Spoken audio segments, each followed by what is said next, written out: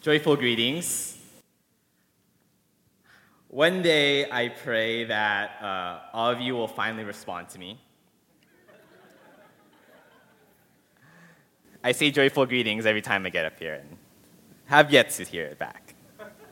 But I just want to start off by saying how excited I am to preach today. I'm always excited every time I have the blessing and privilege to serve you guys as family. But today I'm extra excited. But in case you don't know who I am, I'm Patrick Fisher, and that was our pastor. I'm not a pastor of this church. I am just a healthy church member who loves serving this church on the preaching team. Now, the reason why I'm excited is because of this new series that we've started in the summer, which is called Bible in a Summer, which means exactly what it says. We're going through the Bible in a summer. I don't know if you guys know this, but at first, the preaching team got together and we wanted to do this big conference for our church called Bible in a Day, which would have meant 12 straight beautiful hours of me, Wilson, Gabe, and Jake just preaching about the Word of God. Would you guys be down for that? Yeah. Well, because of that response, we realized that it would be a lot more practical and effective and beneficial for our church as a whole to go through the Bible as a sermon series in the summer instead of one big whole day.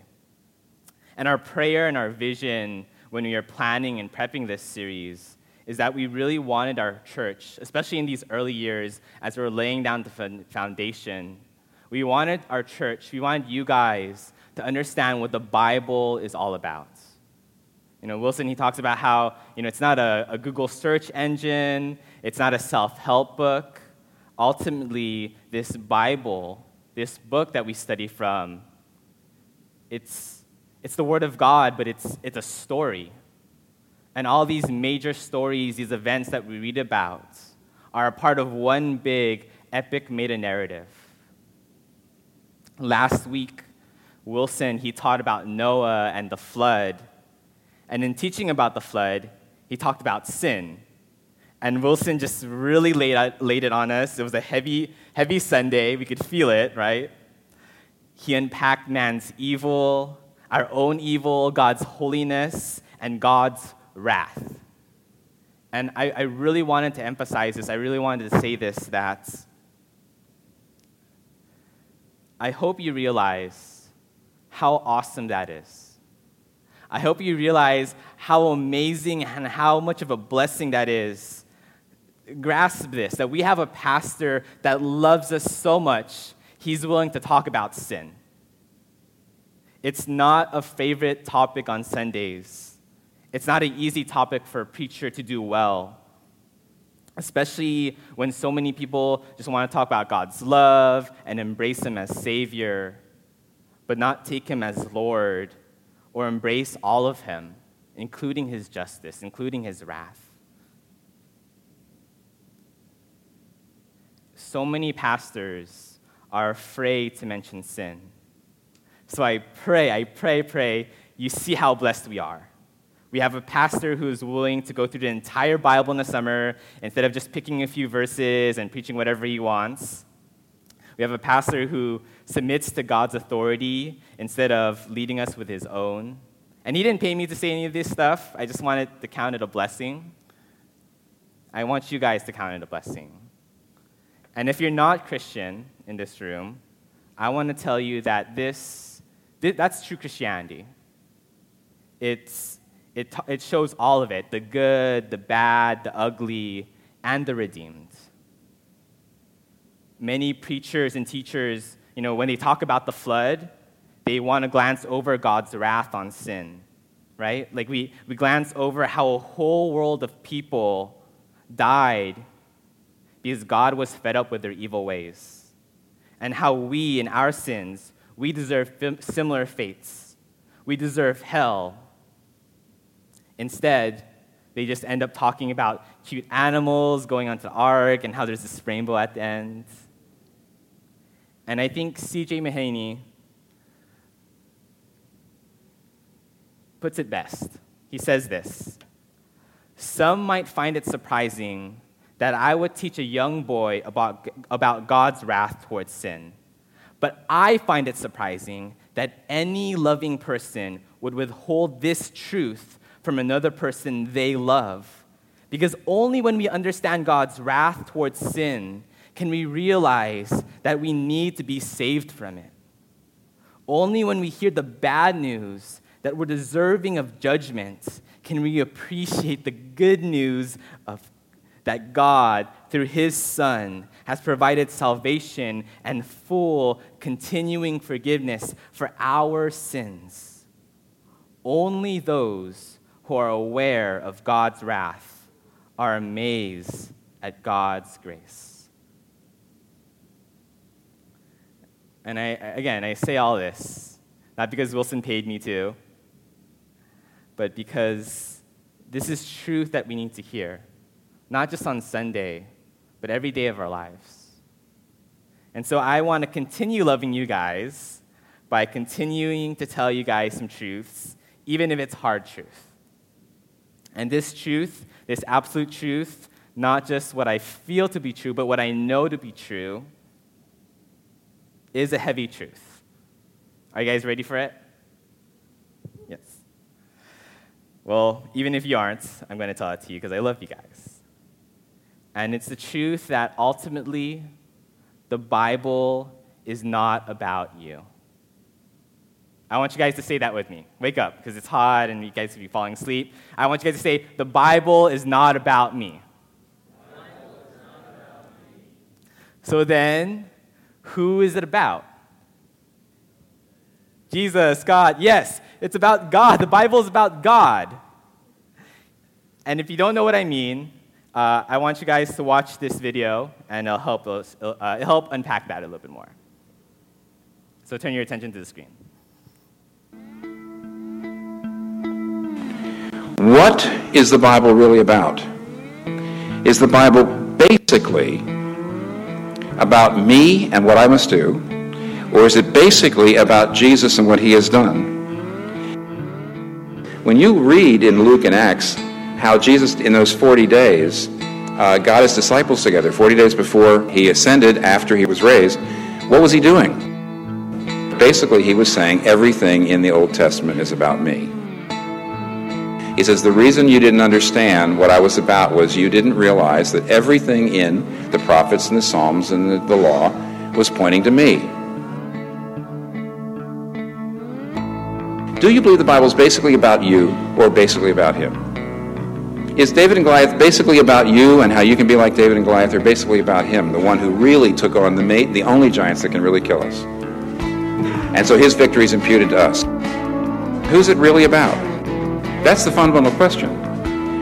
And when that happens, then you start to read the Bible new. Jesus is the true and better Adam who passed the test in the garden, His garden, a much tougher garden, and whose obedience is imputed to us. Jesus is the true and better Abel, who, though innocently slain, has blood that cries out, not for our condemnation, but for our acquittal.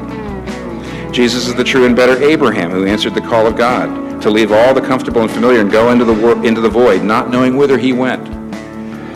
Jesus is the true and better Isaac, who was not just offered up by his father on the mount, but was truly sacrificed for us all, while God said to Abraham, now I know you love me, because you did not withhold your son, your only son, whom you love from me.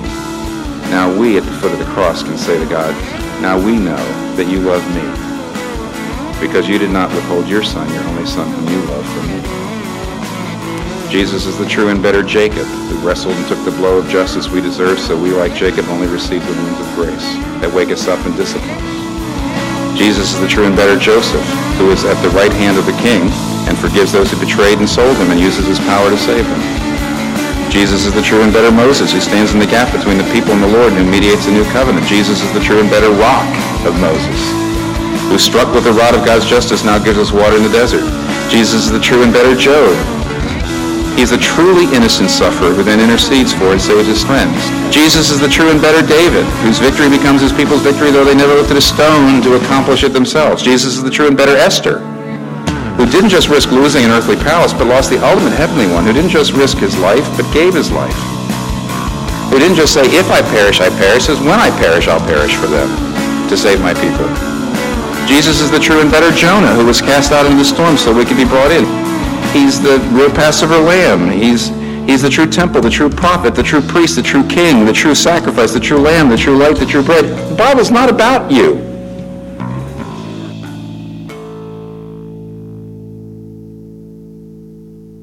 So I really love that video, and I hope you guys see the truth in it.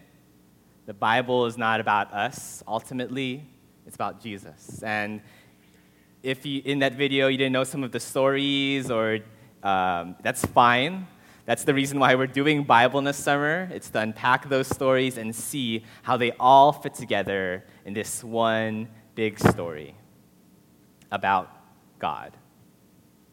And so for me, what this means is when I go and read the Bible, the main question that I ask isn't, how can I apply this, or what can I get from it? Although that's not a bad question to ask, but I think the main question that should stir in our hearts as we open up His Word should be something like this. What can I learn and know about God? What does this have to say about Him? And so today we're going to dive into Abraham's story. And we're going to see, what does this have to say about God? Abraham's story, you can find it in Genesis chapter 12 to chapter 21. And I'm not going to read all of those chapters today. Instead, what I want to do is I'm going to paraphrase it, and then I'm going to talk about 3 verses. Is that okay? Or you guys want me to read all 9 chapters? All right. I'm going to paraphrase it, and I'm going to focus on Abraham and the promise that God makes with him. And a lot of this paraphrase that I'm doing, it's inspired by one of my favorite books, which is the Jesus Story Book Bible. It's a children's book, but man, it is so good. It is so theologically sound, and it's written so well, it made me cry. So if you don't have it, even if you don't have kids, I recommend getting it, the Jesus Storybook Bible. You can find it on Amazon. And so I am talking about God's special promise to Abraham from Genesis 12 to chapter 21. From the days of Noah and the flood, many years passed and things didn't get any better. People were still just as cruel and mean to one another. They still got sick and died. God's world was full of tears and heartache. It's broken. It's broken. It's broken. But God was getting ready to do something about it. He was going to make all the wrong things right again. And He was going to do this not with a flood, but through a family. I will fix it. I will fix it. I will fix it. Abraham, God said, how many stars are there? Let me see, Abraham said, as he looked up and began to count. 1, 2, 3, 4, crap, I lost count. Let me start again. I got this. 1, 2, 3, 4, 5, 6, 7, 8, 9, 10, 100, 739. Did I count that one yet? I'll start from the beginning again. 1, 2, and again he tried, but of course he kept losing count. Of course he would lose count. Till finally he gave up and said, God, there's too many. And with great joy, God replied, look, Abraham, I am going to give you so many children and so many grandchildren and so many great-grandchildren that you won't be able to count them either. And Abraham, he couldn't believe it. How could he have a family? It was ridiculous. It was impossible. He didn't have any sons. He didn't have any grandchildren. He wiped away the tear from his face as reality began to set in. it was too late for him to start having children, start having babies at his age. He was around 100, and his wife, well, he stopped talking about her age a long time ago.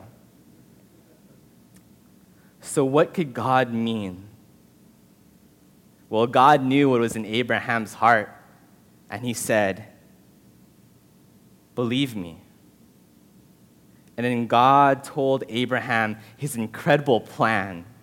"Abraham, I'm going to make your family so big, they will outnumber the stars."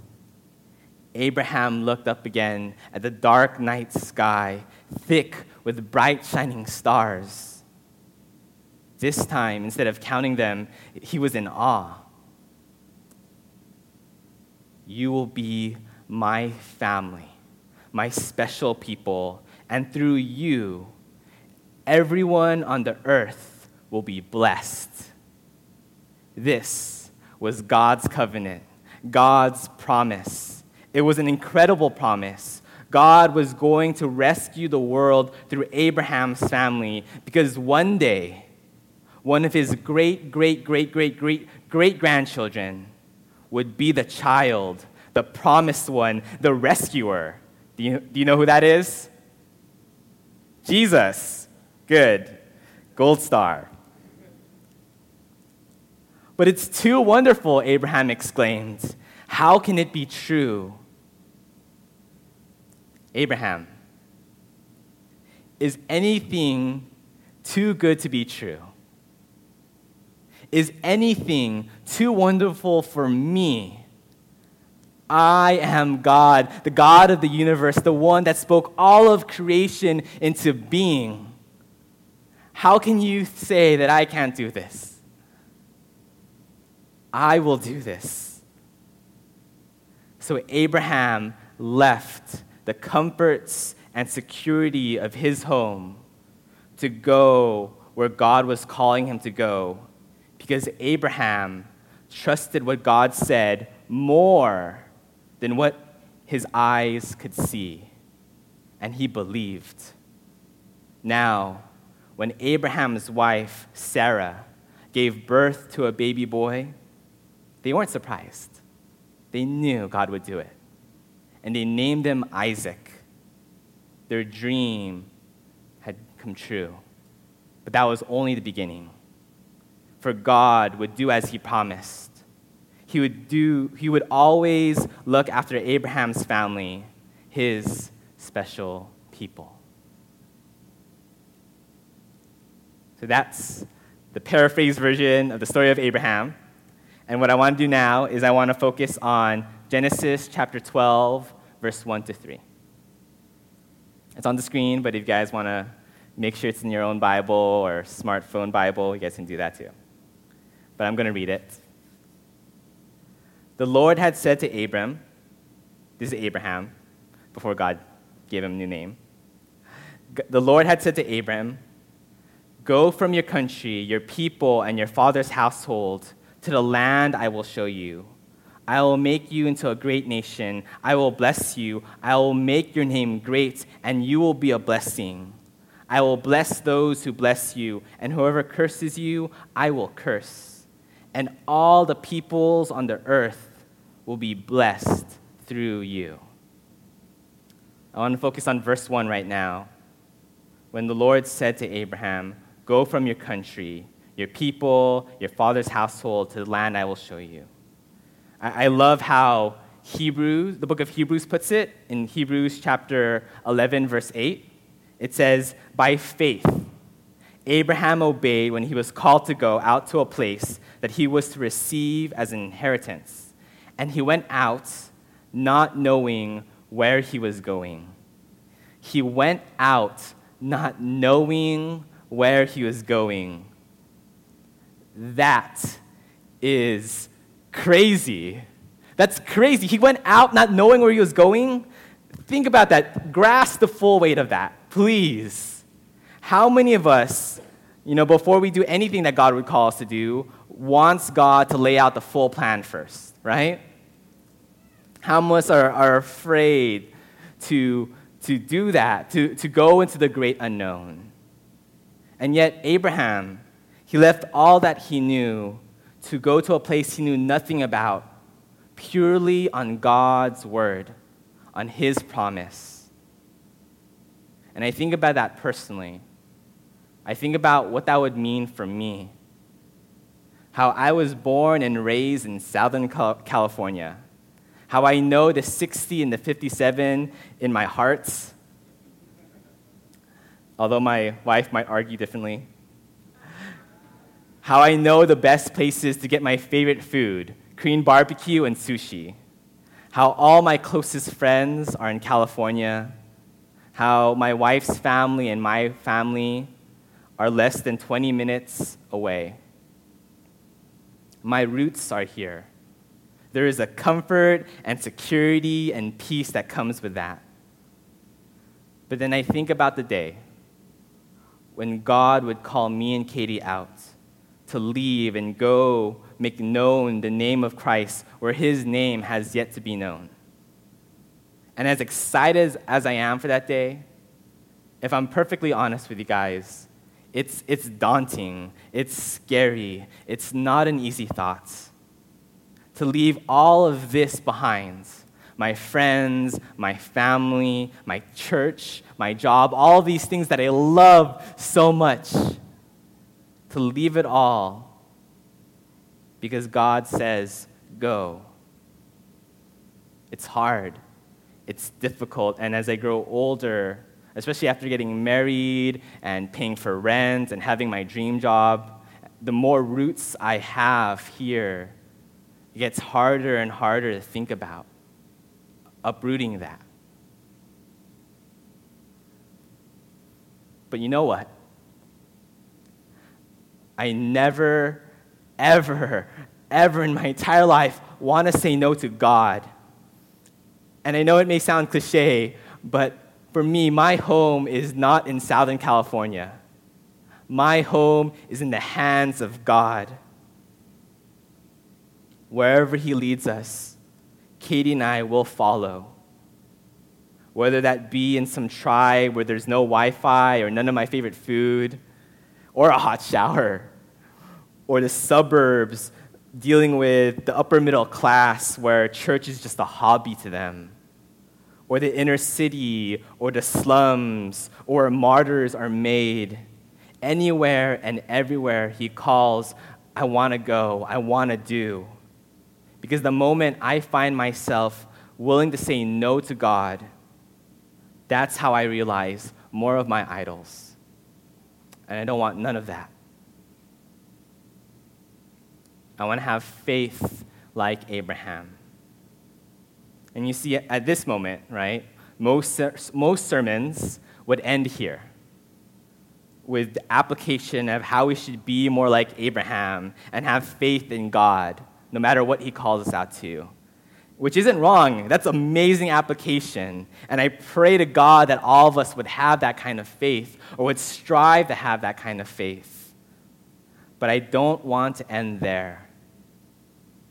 The point of the Bible in a summer isn't to end there. I want to ask, what do we learn about God? I want to highlight two things. I want to talk about one, how Jesus is the better Abraham.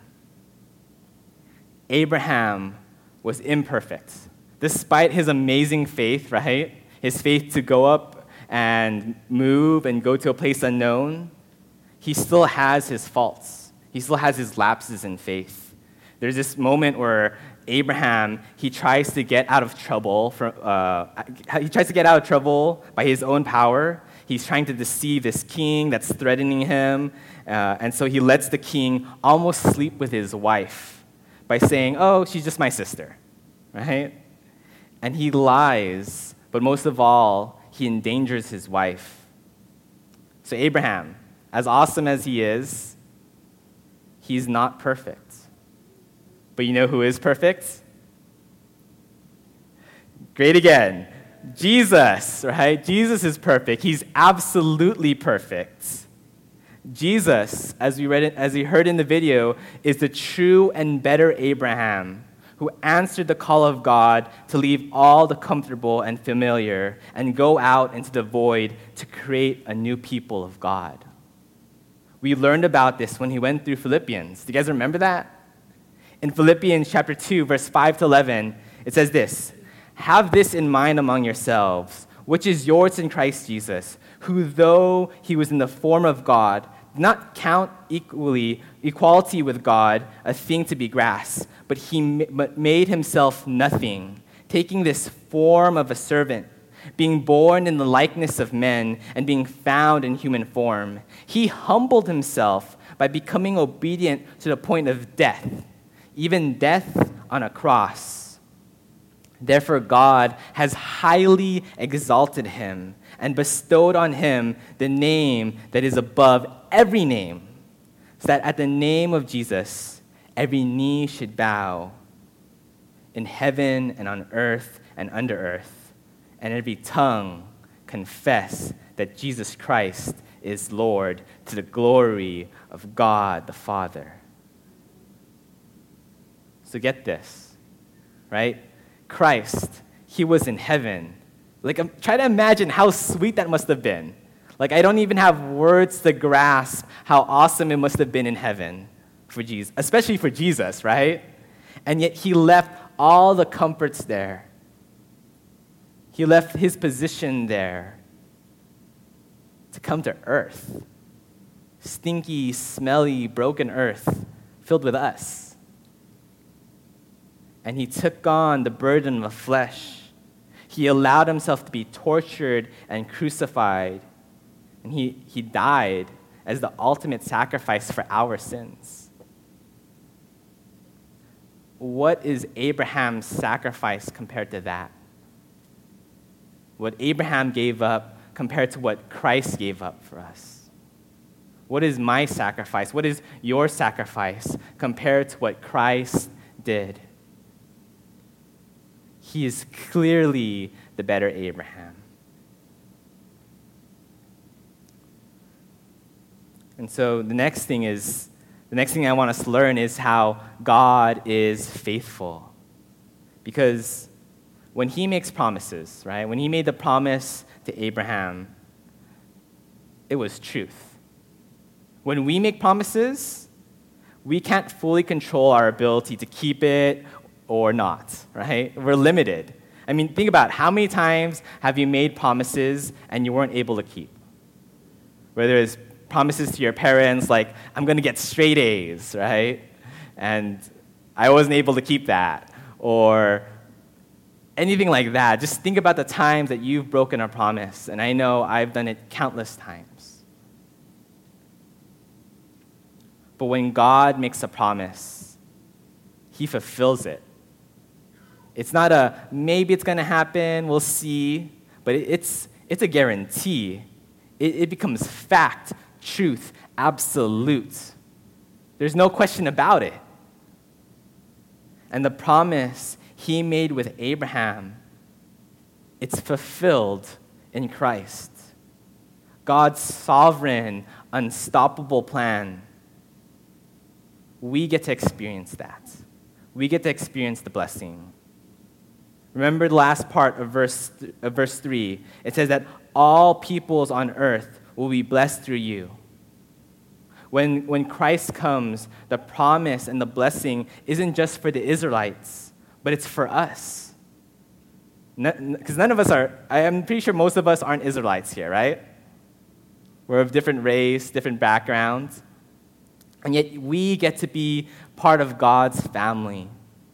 We get to be part of the thing that numbers the stars in the sky. That's the reason why we get to call each other brother and sister. And we get to call God Father. Galatians chapter 3, verse 7 to 9 says it like this. Know then that it is those of faith who are the sons of Abraham, and the scripture, foreseeing that God would justify the Gentiles, which means non-Jews, by faith, preached the gospel beforehand to Abraham, saying, in you shall all the nations be blessed. So then, those who are of faith are blessed along with Abraham, the man of faith. The nations are blessed. And this doesn't just extend to the entire globe, but it expands to the entire course of history. God even uses us to take part in this covenant and fulfilling it. When we share the gospel with others, do you realize what you're doing? We are inviting them into something huge, something bigger than ourselves, something bigger than Renew Church. And when they join in, they become family. They become part of the thing that numbers the stars in the sky. The Bible, it gives a glimpse of this final masterpiece in Revelation. And so I want to read that, and if it helps you, close your eyes to imagine it better. But Revelation chapter 7, verse 9 to 12 says this. After this, I looked, and behold, a great multitude that no one could number, from every nation, from all tribes and peoples and languages, standing before the throne and before the Lamb, clothed in white robes, with palm branches in their hands, crying out with a loud voice, "Salvation belongs to our God, who sits on the throne, and to the Lamb." And all the angels were standing around the throne and round the elders and the four living creatures, and they fell on their faces before the throne and worshiped God, saying, "Amen, blessing and glory and wisdom and thanksgiving and honor and power and might be to our God forever and ever. Amen." That is what we have to look forward to. For Abraham, right? He got to see a glimpse of that when his son Isaac was born. That was only the beginning for him. For us being here, a part of this church, living life on mission together, calling people to be a part of God's family, that's just a glimpse of the covenant, of the promise fulfilled. What we have to look forward to is this scene in the new heavens and new earth, this beautiful moment when everything that is broken has been fixed and all things are right again. I hope you look forward to that day. I hope you live for that day, because that is what it's all about.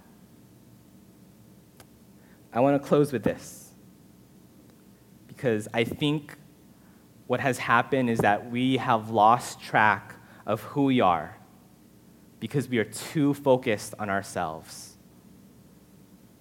In order to figure out who we are, we need to start and focus on God, because we are made in His image. We are made for His glory.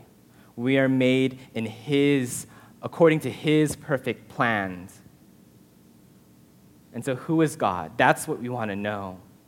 And we got a better glimpse of that today, and we're going to continue getting more glimpses of that as we continue to live under the Word of God. But today we saw that Christ, He's the better Abraham. We saw how God is faithful. And that's why I love Bible in the summer, because it gives us the opportunity to look beyond ourselves and look at something bigger. God is what the Bible is all about. And if I were to go one step further into this truth, I'd even say that even our own lives ultimately aren't about us. It's about God. And I hope you can take this truth, because this is truth that frees you up. Like a man who goes out and looks at the Grand Canyon, or sees the wide, endless ocean, or the stars in the sky. They don't do that to feel big and awesome and mighty, right? They feel small and little. And yet in that moment of worship, They feel so alive.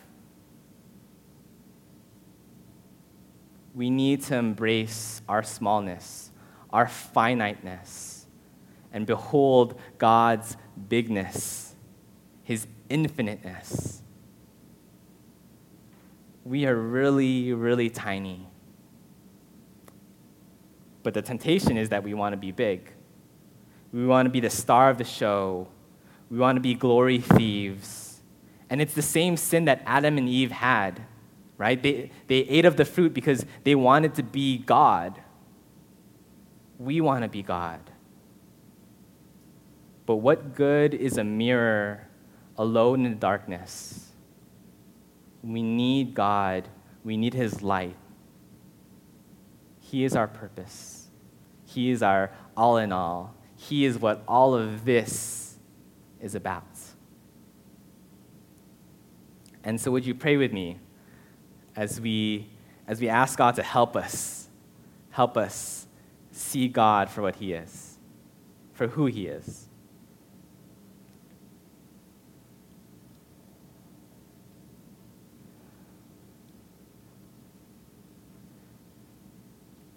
Gracious Heavenly Father, I pray that you would help us.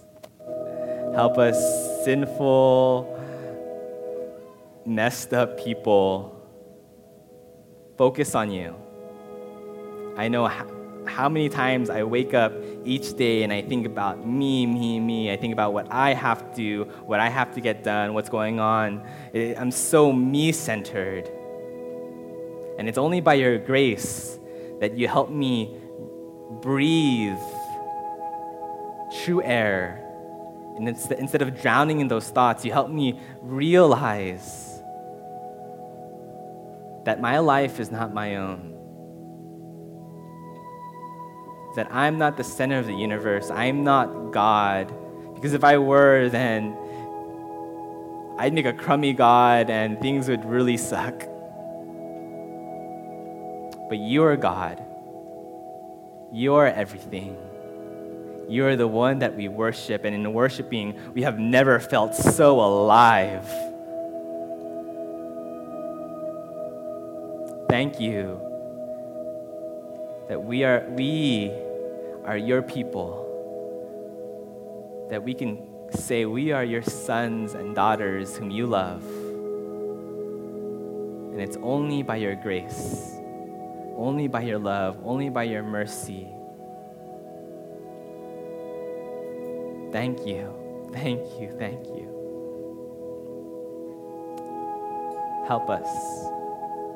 Please help us not to forget that